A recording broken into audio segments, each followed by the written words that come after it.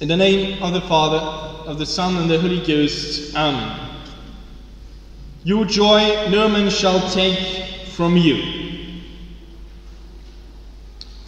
On this third Sunday after Easter, we have the great joy to have a First Holy Communion. My dear Callum, today is the day that for the first time you're going to receive Jesus in your soul. And this joy, nobody will take it from you. It's for the first time Jesus will come and visit and live with his true body, soul, blood and divinity in you, just for you. This joy, nobody can take it. It will be yours in a few minutes, in a few moments. This is an incredible gift. And the Gospel of the Mass that we just heard is particularly true for this beautiful day. We read, "A little while and you shall not see me. And then a little while and you shall see me again, because I go to the Father." What strange words on this joyful day for you. But here, as you know, we are only in a passage to heaven. We are strangers and foreigners on this earth. We are pilgrims. And a pilgrim, when he's reaching the place he's aiming, he needs strength and food and supplies. And this is why you shall rejoice even if we don't see really the Lord for real, like you see your parents next to you today. But Jesus is seeing you. He's watching you today. He wants to come in your soul. He wants to share with you this intimate life, this divine life He already gave you on the day of your baptism.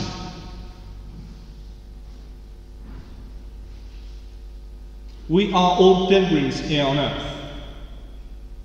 We are foreigners because we do not belong to earth, because we are sons of God. Because of the grace of the baptism, we belong to heaven.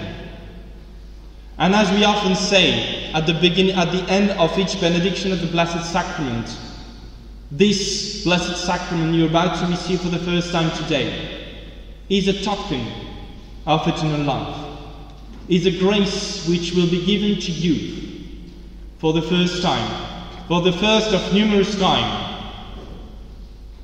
Is going to be given to you to strengthen you, your personal life, your spiritual life, your life with Jesus. That's true, we can't see Him. We adore Him under the veil of the Holy Eucharist. We believe that Jesus is given to us. And we know it's true, because Jesus said to us that He will remain amongst us until the end of the world through the Blessed Sacrament. He wants to be with you today. He wants to share your life.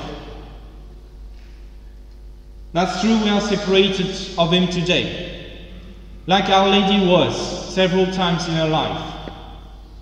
Two of them, of the separation, are meditated in the 7 sorrows of Our Lady.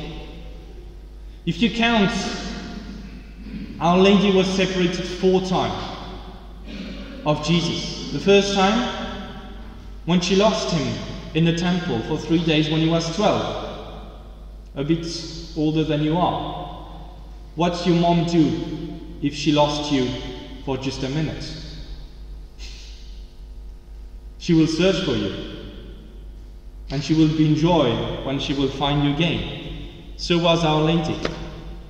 Our Lady lost Jesus a second time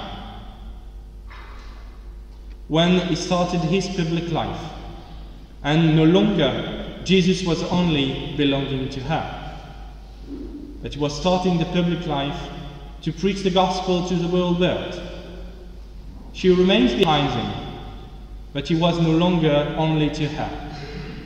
She lost him a third time, when Jesus died upon the cross, and here she was suffering at the bottom without saying anything, without being able to do anything to lighten the sufferances of our Lord.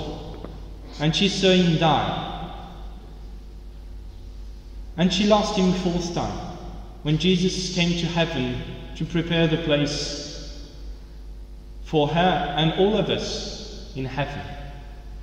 What's the purpose of all these 4 times? The only thing that we can withdraw, that you may withdraw from these meditations about the 4 loves of Jesus, is that in those times Our Lady never lost faith, hope and charity. She knows that at all times Jesus had a mission of Redeemer, to be and to be given for everyone. She knows now, and she knew it will be that today, for you, Jesus will be given to you. Today, as we're meditating upon the loss of Our Lady, she lost Jesus for him being given to you today. And each time she found him again, she was in joy. And this joy, nobody shall take it of her. And now today, she is happy to present herself, her beloved Son, to you through the Holy Eucharist. Imagine again how Our Lady received for the first time in her soul the divine body of Jesus. For the first time she made a Holy Communion on Maundy Thursday with the Apostles. How did she receive her own Son in her soul? She is entrusting him to you today in your soul. He wants to share with you, but when we are speaking of the Holy Eucharist, we cannot speak of that without thinking of Our Lady and taking her as a model on how receiving Holy Communion.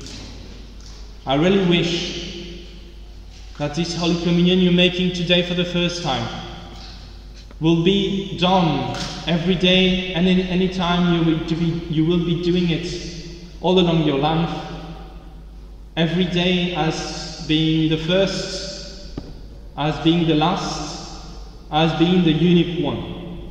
Because every Holy Communion we are receiving is unique. Because Jesus, the unique Son of our Lord, is given to us, is coming into our intimacy to strengthen us, to increase in us the grace of the baptism, to make you stronger, to face all the traps of the devil. In fact, to look like more and more every day as Our Lady was all along her journey to heaven. That's true, Our Lady lost Jesus a few times, but each time she found him again, and that joy is no longer taken of her, because she's glorious in heaven. The Holy Eucharist you will be receiving today for the first time is a promise that Jesus is making to you this morning, that if you remain faithful and follow truly the example of Our Lady, Jesus will reward you personally with the same reward he gave to Our Lady, the glorious resurrection. And I promise you on behalf of Jesus, this joy, this reward will never ever be taken from you. In the name of the Father, of the Son, and the Holy Ghost. Amen.